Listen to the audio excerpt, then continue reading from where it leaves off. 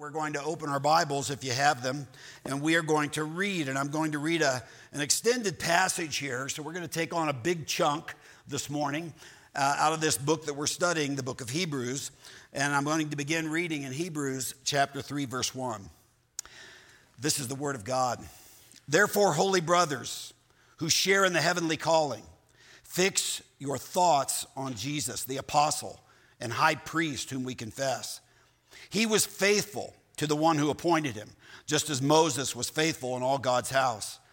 Jesus has been found worthy of greater honor than Moses, just as the builder of a house has greater honor than the house itself. For every house is built by someone, but God is the builder of everything. Moses was faithful as a servant in all God's house, testifying to what would be said in the future, but Christ is faithful as a son over God's house. And we are his house if we hold on to our courage and the hope of which we boast. That first section of chapter 3 is a continuation of a thought that we've bumped into now several times, and that thought is that Jesus is superior. Can you imagine a Jewish person hearing what we just read, that the writer of the book of Hebrews is saying Jesus is greater than Moses, because Moses was about as great as they came. They were waiting on a Messiah to come, one who would be like Moses, be a prophet like Moses. And so the writer is saying, this is Jesus. The Messiah is Jesus. Jesus is greater. Jesus is superior to Moses. And then he continues.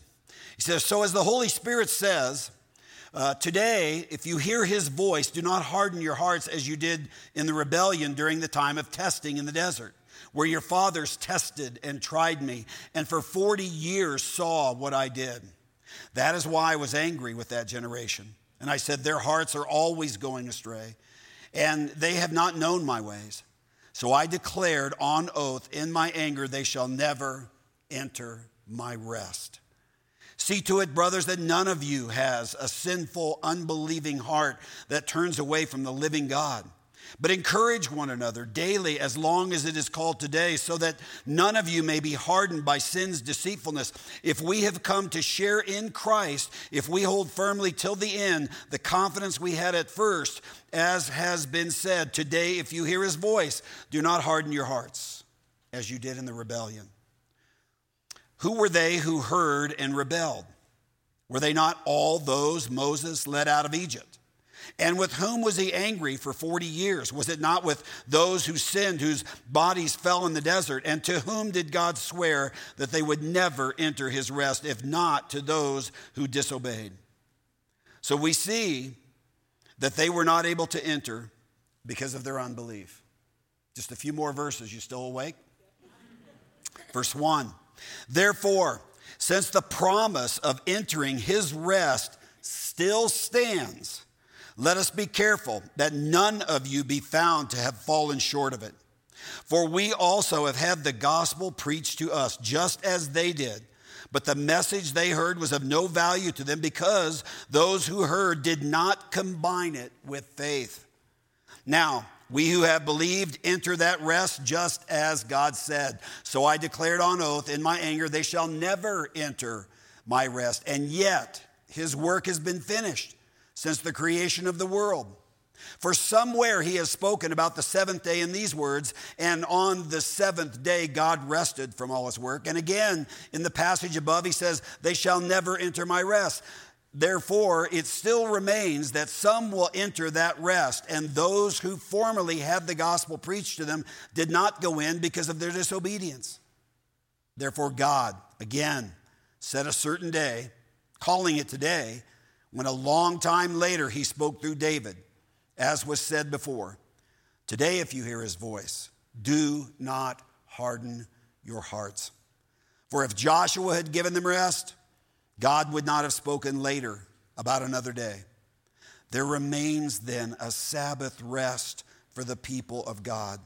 For anyone who enters God's rest also rests from his own work, just as God did from his.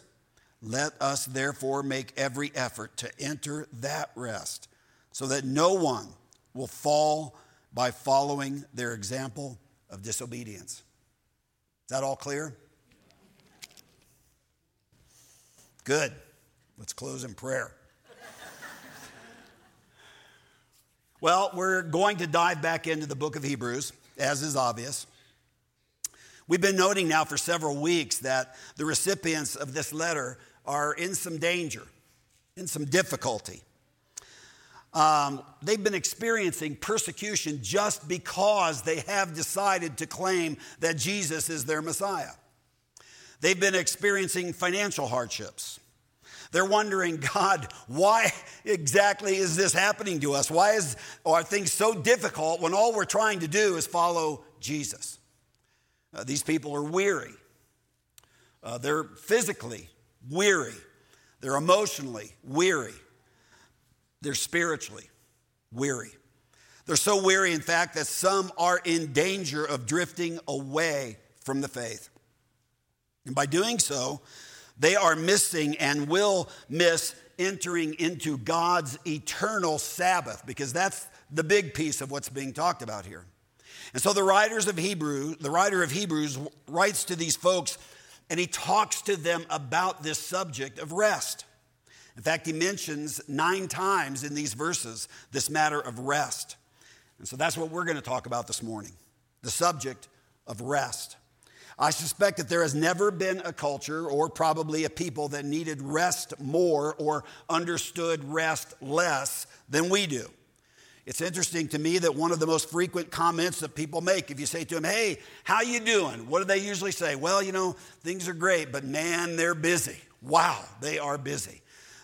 Work is busy. Kids' schedules are busy. The calendar is full. And often we are weary and we don't even know why. But we should. In these verses, we're going to see that rest is absolutely vitally important to us.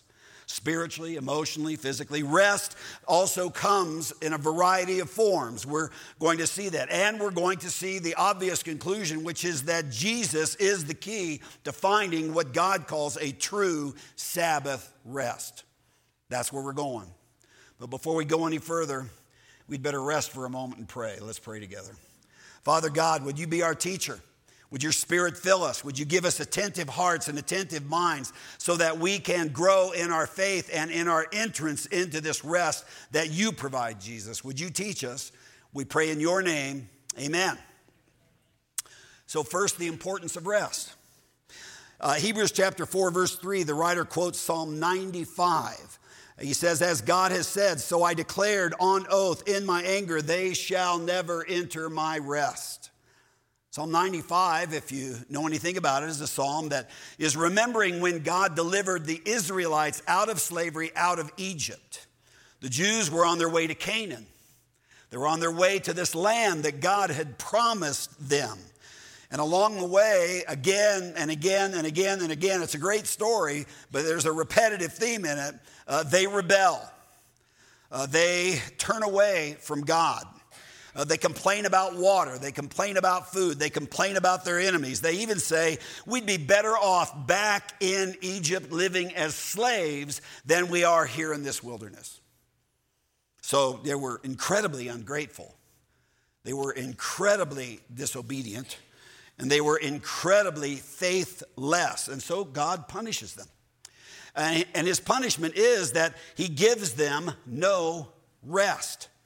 And that sounds maybe at first like maybe not such a big deal, but understand the Bible's claim is that Sabbath or rest is where God already is. He has rested from his work. And that's where he wants to bring us into Sabbath, into rest, into shalom, into peace.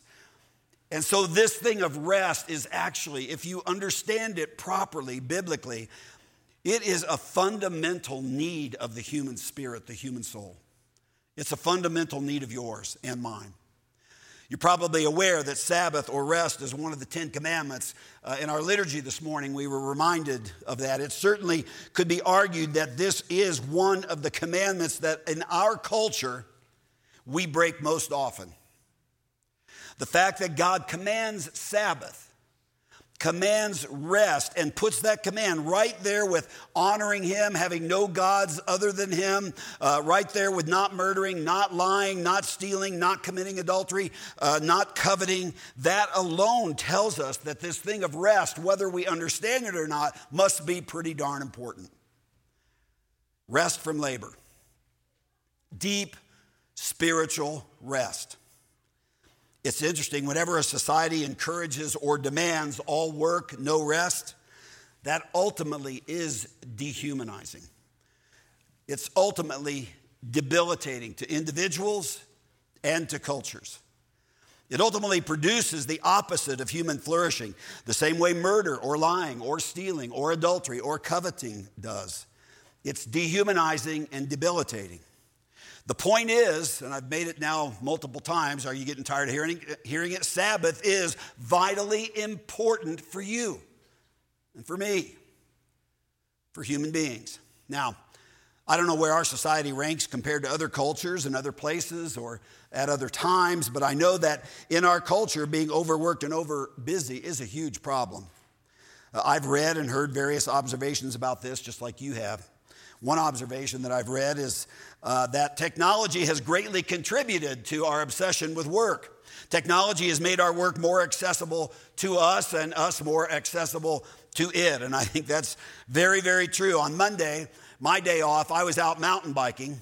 And I'm riding along on a beautiful trail, just amazed by the colors. My phone rings, and sometimes I just ignore that. This time I didn't. I looked, and I didn't recognize the number. It was strange, and it was somebody calling me from Edinburgh. Edinburgh, Scotland, not Edinburgh, Mississippi or somewhere. And so I took the call. It was just a brief call, but then that call prompted me looking at messages and checking my email, and the next thing I know, I'm working out in the middle of nowhere. Technology tends to kind of put work in our mind and keep it there.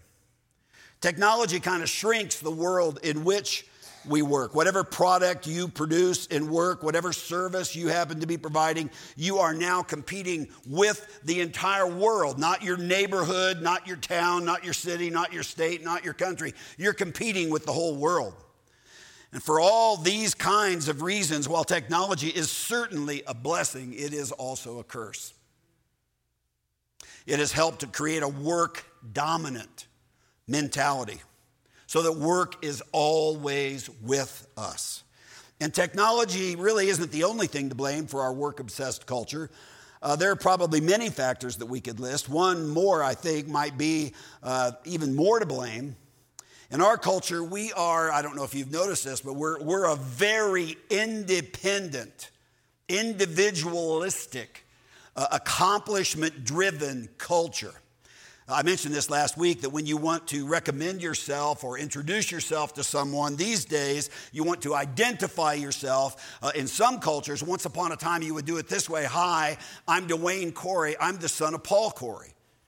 Or you might have said, hi, I'm the daughter or the wife of so-and-so, the daughter or the daughter of such and such. You would identify yourself, place yourself within a family. In other words, family was your chief means of identification, but not in our culture.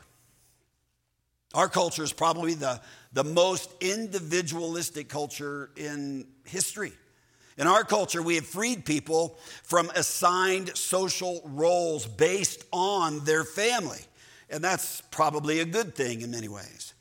You see, now you become who you want to become. Your value, your identity, your significance are things you earn. They're things that you achieve. You do this on your own. Whose son or daughter you are matters very little in our society. That's not how we grade anymore.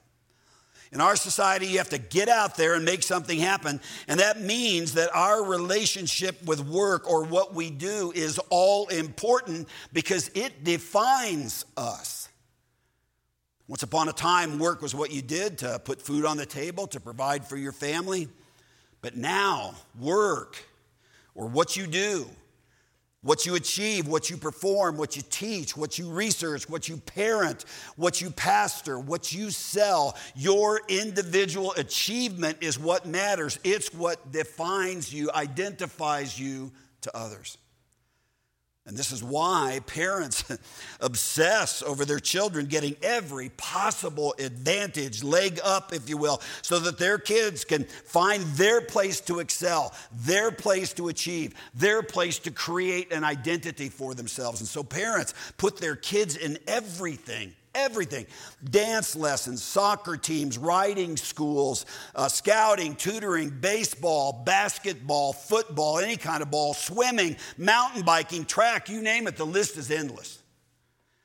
Parents want to maximize their children's developmental capacity and help their kids find their groove, their lane to run in, their place to excel. And here's the deal. Overparenting is very closely related to overwork.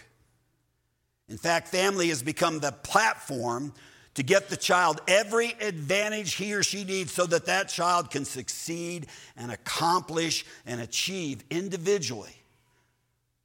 And this is vital because work is what now gives you your value in our culture. What you do and how you do it defines whether you are a success or not. And so parents are just full up doing their own work, trying to create or maintain some kind of identity, while at the same time doing everything they can to help their progeny succeed as well. Understandably, there has probably never been a more workaholic culture in history than ours. The result? We're tired. I mean, we are stressed. We are anxious. We know very little about Sabbath or peace or shalom. Even when we try to rest or relax, we tend to hear this little voice. This is costing you. You're getting behind. You better not rest too long. Friends, we're a restless society. Do you see why this subject matters? You see why rest is important? Something else I think we see in this passage is that there are different kinds of rest. I don't know if you noticed, but in Hebrews chapter 3, verse 18, and Hebrews chapter 4, verse 3, the rest referred to is the rest of entering into the promised land, the rest that was promised to the Israelites. And God says, so I declared on oath in my anger, they shall never enter my rest. God was warning Israel in the wilderness, saying, if you keep rebelling against me, if you keep being unfaithful and unbelieving and untrusting and stiff-necked and hard-hearted and rebellious, that you will not then enter the promised land. Question: why was entering the promised land equivalent to entering into God's rest? You kind of have to back up a step and remember the history just a bit. Israel was, of course, a nation of slaves before they came out of Egypt. In Egypt, they worked all the time. If you're a slave, that's what you do. You work all the time. And so coming into the promised land would for them have been an opportunity for some physical rest. It would have been an opportunity for certainly social peace. It would have been an opportunity to see God's complete provision for them. Do you remember how the promised land was described? A land flowing with what? Milk and honey. Well, that's a rich word picture, a land flowing with milk and honey, meaning it would be full of God's provision for them. They would have all they need in the promised land precisely because God would see to it. God would be their provider rather than them having to be a provider, a slave for the people, in particular the Pharaoh of Egypt. Now we come to Deuteronomy chapter 14, 15, and 16, and God commands the Israelites to take time off when they come into the promised land. This is interesting. 3 times a year after the harvest, they are to attend festivals, celebrations. They're to leave their farms, leave their villages, leave their families. 3 times a year, all your men, it says, must appear before the Lord your God at the place he will choose. That, of course, became Jerusalem. at the Feast of Unleavened Bread, the Feast of Weeks, and the Feast of Tabernacles. Now, why? What is this about? Why rest? Why stop working? Why leave your family? Why go to a festival? Well, it's important we see that when they stop working, it's not empty time. It's not time in a vacuum. It's actually time full of activity, gathered activity. Activity together with others, where they feast, where they give thanks, where they rest from work, where they together worship God, where they remember all that God has done for them. Festival resting was their way of saying, I'm not a cog in a machine. I'm not a slave. I don't have a taskmaster like that anymore. I find my identity and my freedom and my provision in God and God alone. I'm not a slave. I'm a child of God. And so you see, resting from work and normal routines was one type of rest where when they rested, they were actually being like God because God was already resting, already Sabbathing and inviting others into that. They were trusting God, believing his promises. But rest, you see, is used in yet another way here in this passage. I would say even a deeper and perhaps even more important way. The writer of Hebrews tells us that the Israelites did not enter God's rest because of their unbelief. And then it says, this is Hebrews 4:1, it says, therefore, since the promise of entering his rest still stands, let us be careful that none of you be found to have fallen short of it. Remember, the rest for the Israelites was entering the promised land. They didn't enter God's rest. They didn't enter the promised land because of unbelief. So what kind of rest is this that still stands, that is still available? The writer of Hebrews says in Hebrews 4:9, he says, there remains then a Sabbath rest for the people of God, for anyone who enters God's rest also rests from his own work, just as God did from his. That's an interesting phrase, rest from his own work, just as God did from his. You know, when you go back and you read the account of creation in Genesis 1 and 2, we learned that rest for God had a lot to do with looking at what he had made and seeing that it was good. Every day there's a little pause where God looks at what's been made and he says, it's good. It's good. And then the seventh day comes and God rests from all his labors, we're told. And what does he do? Well, he observes that all of creation, it's good.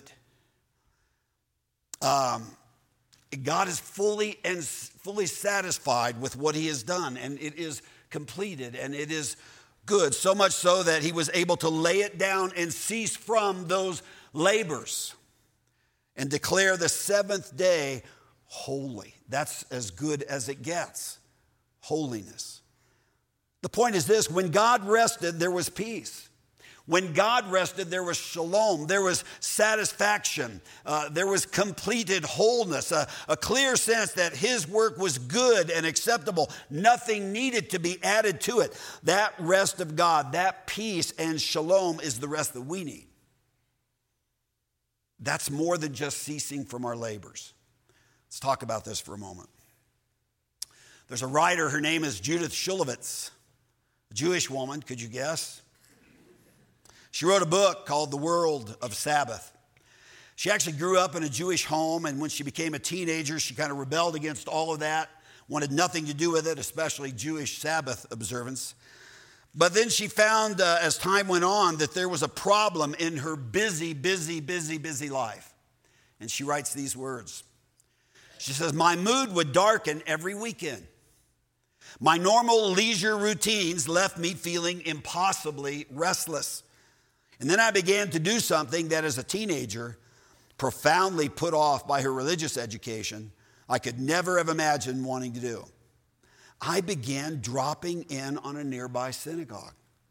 Finally, I began to develop a theory for my condition. I was suffering from a lack of Sabbath rest. Now, I don't know at all that this lady is a believer. In fact, I would presume she's not a follower of Jesus, but she has observed something in her personal reflections that gets very close to the gospel. This is what she says. There's ample evidence that our relationship to work is seriously out of whack. So let me argue on behalf of an institution that has kept workaholism reasonably in check for thousands and thousands of years. Most people, she says, believe that all you have to do to rest is stop working. The inventors of Sabbath understood, though, that it was a much more complicated undertaking to rest. You cannot downshift casually or easily. This is why the Puritan and Jewish Sabbaths were so exacting and intentional. If you know anything about Puritans or, for that matter, Jewish Sabbaths, there was a lot of stuff they had to do on the Sabbath. They had to stop doing some things, but they had to start doing other things. She says, even our secular and leisure activities, and there she means just about everything we do: hiking, biking, skiing, camping, watching TV, watching football, going to games, or kids' activities. I mean, you fill in the blank, right? Even our secular and leisure activities, she says, cannot do for us what Sabbath rituals do. For religious rituals do not exist just to promote togetherness. They are designed, get this, they are designed to convey to us a certain story about who we are. That's quite insightful. The story told by the Sabbath is that of creation. God rested and we rest in order to honor the image of the divine in us, to remind us there is more to us than our work. And then she says, the machinery of self-censorship. That's interesting language. The machinery of self-censorship. That's that inner voice in us that our culture constantly promotes. That's that inner voice in us that tells us, you know what? I'm not good enough. I'm not doing enough. I'm a pretender if you really know me. So I need to do more and achieve more. I need to be more. I'm not good enough. The machinery of self-censorship, she says, must shut down too in order to rest. Stilling the eternal inner murmur of self-reproach. Boom. She gets it. Friends, what is the machinery of self-censorship? What is the eternal inner murmur of self-reproach? I'll tell you what it is, since you're asking. It's the sin in us.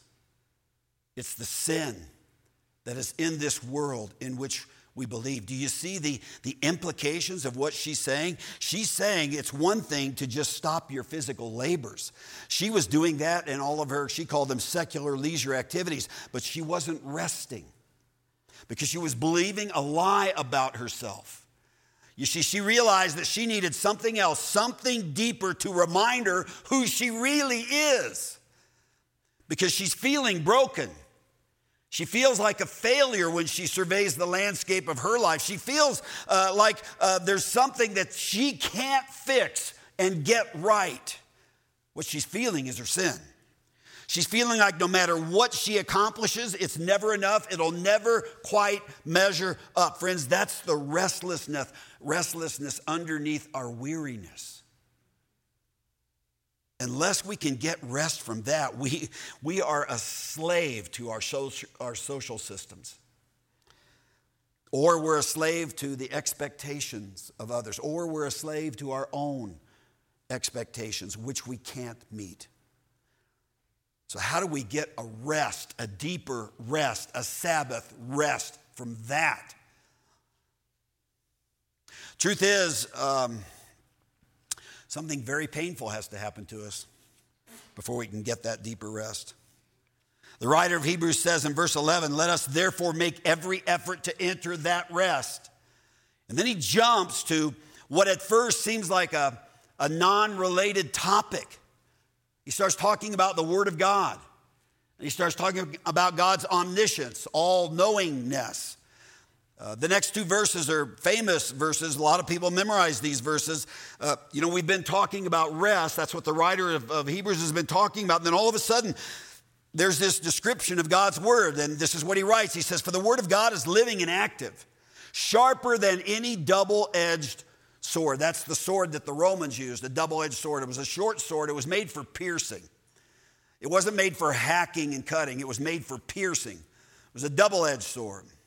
Sharper than any double-edged sword. It penetrates even to dividing soul and spirit, joints and marrow. It judges the thoughts and attitudes of the heart. Nothing in all creation is hidden from God's sight. Everything is uncovered and laid bare before the eyes of him to whom we must give an account. What's he saying? What's he driving at?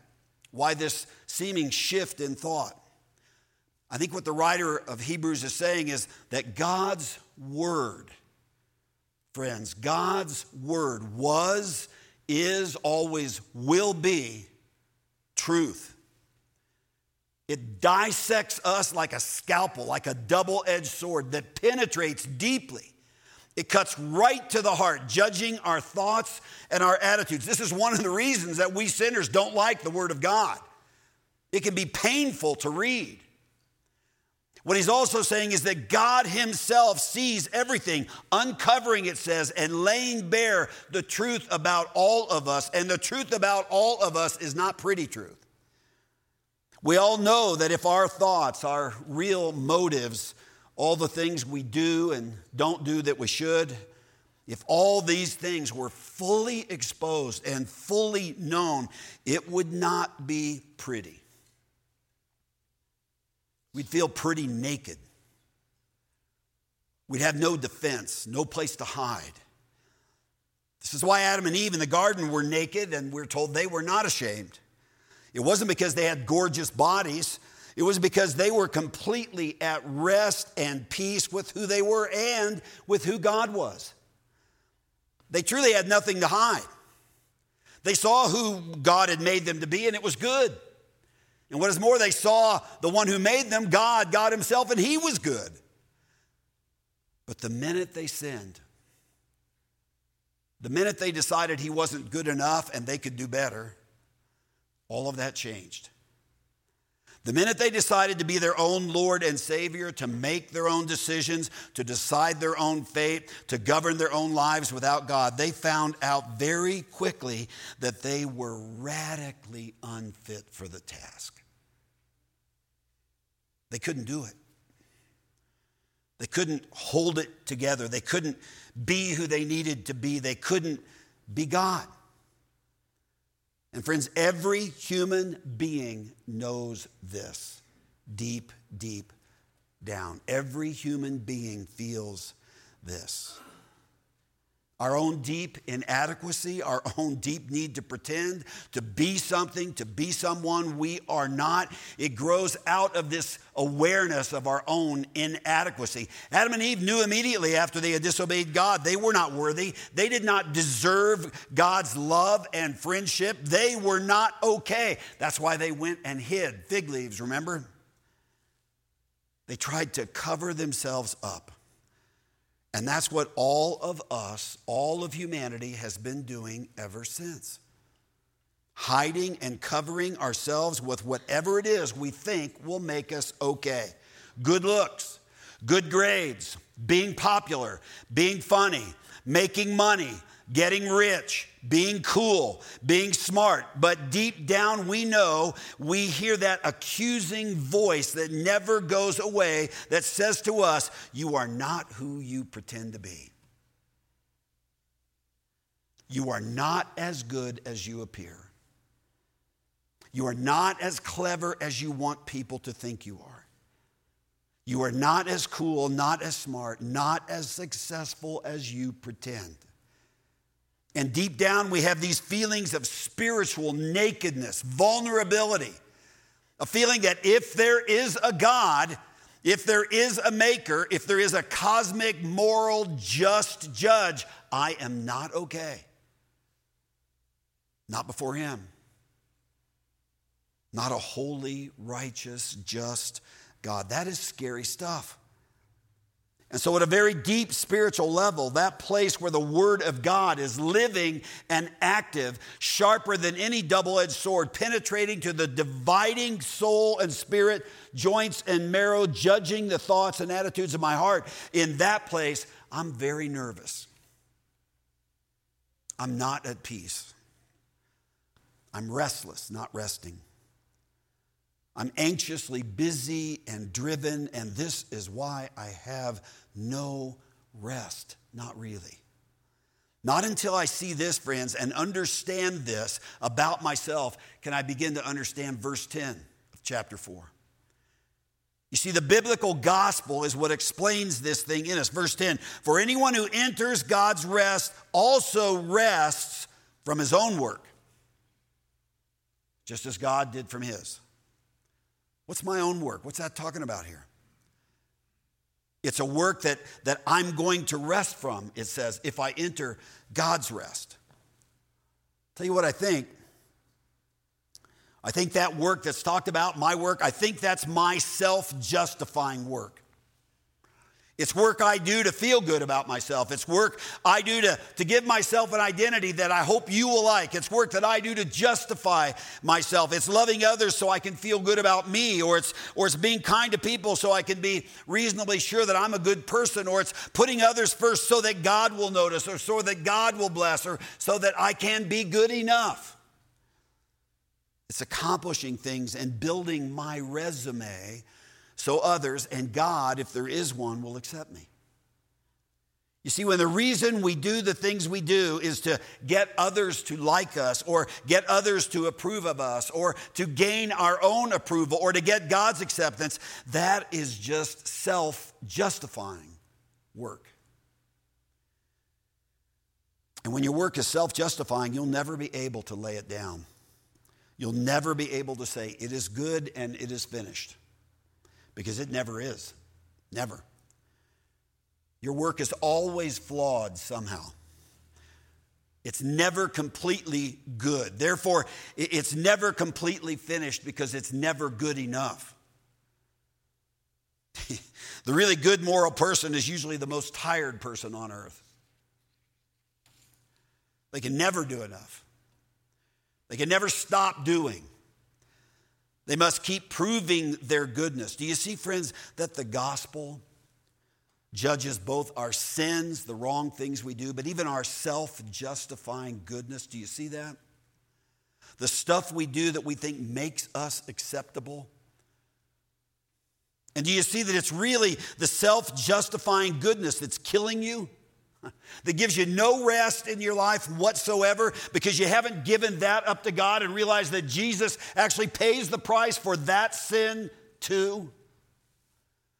You see, the Bible judges both ends of this spectrum, sins and our self-justifying goodness.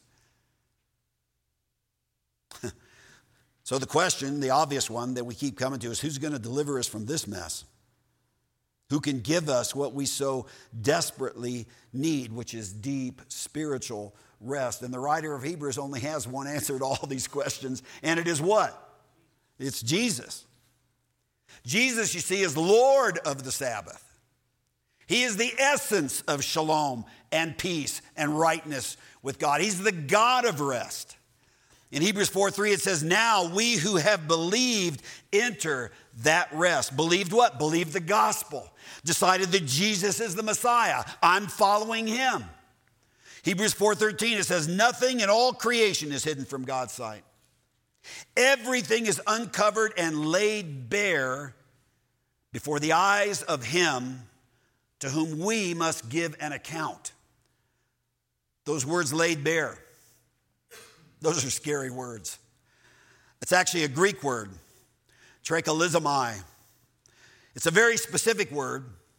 It paints a word picture. It means to pull back the neck, stretch back the neck so that you could cut the neck of an animal that you're sacrificing. You take an animal, you pull its head back, you cut the neck, you hang it, and you drain the blood out of it. Now it's ready for sacrifice. And the writer wants us to have this picture in our minds. And what he's saying is that before God, you are totally vulnerable, totally guilty. Your neck is pulled back, it's laid bare, and it's a very frightening image. Because you see, if there is a just judge, one who will one day right all wrongs and punish all evil, who dispenses justice fully and fairly, then we are doomed. We will have our necks laid bare. We will be judged. Again, who's going to save us from this? The writer of Hebrews tells us, verse 14, says, therefore, since we have a great high priest who has gone through the heavens, Jesus, the Son of God, let us hold firmly to the faith we profess. For we do not have a high priest who is unable to sympathize with our weaknesses, but we have one who has been tempted in every way, just as we are, yet was without sin. Let us then approach the throne of grace with confidence. That's an interesting way to think of that place where God Almighty sits on the throne of grace with confidence, so that we might receive mercy and find grace to help us in our time of need. You see, that's not a throne of grace to everyone. It's a throne of grace to those who put faith in and follow Jesus. Then it's forever and always, eternally, a throne of grace. Well, who's going to save us from our sin and our self-justifying self-righteousness? Well, the great high priest, the one who sits on a throne of grace. You see, Jesus was laid bare on a cross, his neck bent back for sacrifice. Jesus offered the one sacrifice that was sufficient to pay for our sins, past and present and future, so that we could be clothed with his righteousness. Jesus was cut off from the source of rest so that we could have rest, so that we could enter into rest. Jesus did all this and more. And then he said, do you remember? He said, it is finished. There's nothing you can add to it. There's nothing I can add to it. It is finished. What was finished? The work that every human heart is trying to do. That self-justifying work. No. That's over. That's done. That's paid for. It is finished. That work is judged. That work was never good enough to start with, never could be. Jesus says, I am the one who gives you your identity, not your work. I am the one who gives you your identity. You are mine. I am yours. Here is my work for you, my perfect righteousness. You have that righteousness. Put your faith in me, and I will justify you. You don't have to justify yourself. And that's kind of the whole loaded message behind what Jesus said one time when he said, come to me, all you who are weary. Anybody weary here of always trying to justify yourself? Oh, just the pastor. Good. Come to me, all you who are weary and burdened, and I will give you rest. Amen. Amen. Father God, we thank you for this author who we do not know, who wrote the book of Hebrews, who paints so many powerful, wonderful, life-changing pictures of Jesus. We discovered this morning that rest is what we need, and we discovered this morning that rest is found in Jesus and Jesus alone. God, would you deliver us from our efforts to make ourselves be somebody? Would you deliver us from all of our self-justifying efforts to matter? And just, Father, bring us to that place where by faith we accept that we matter because you say so. You died for us, Jesus. And may we live out of that truth in ways that point people to you, Jesus. Thank you for what you have done for us. Thank you, Jesus. Amen.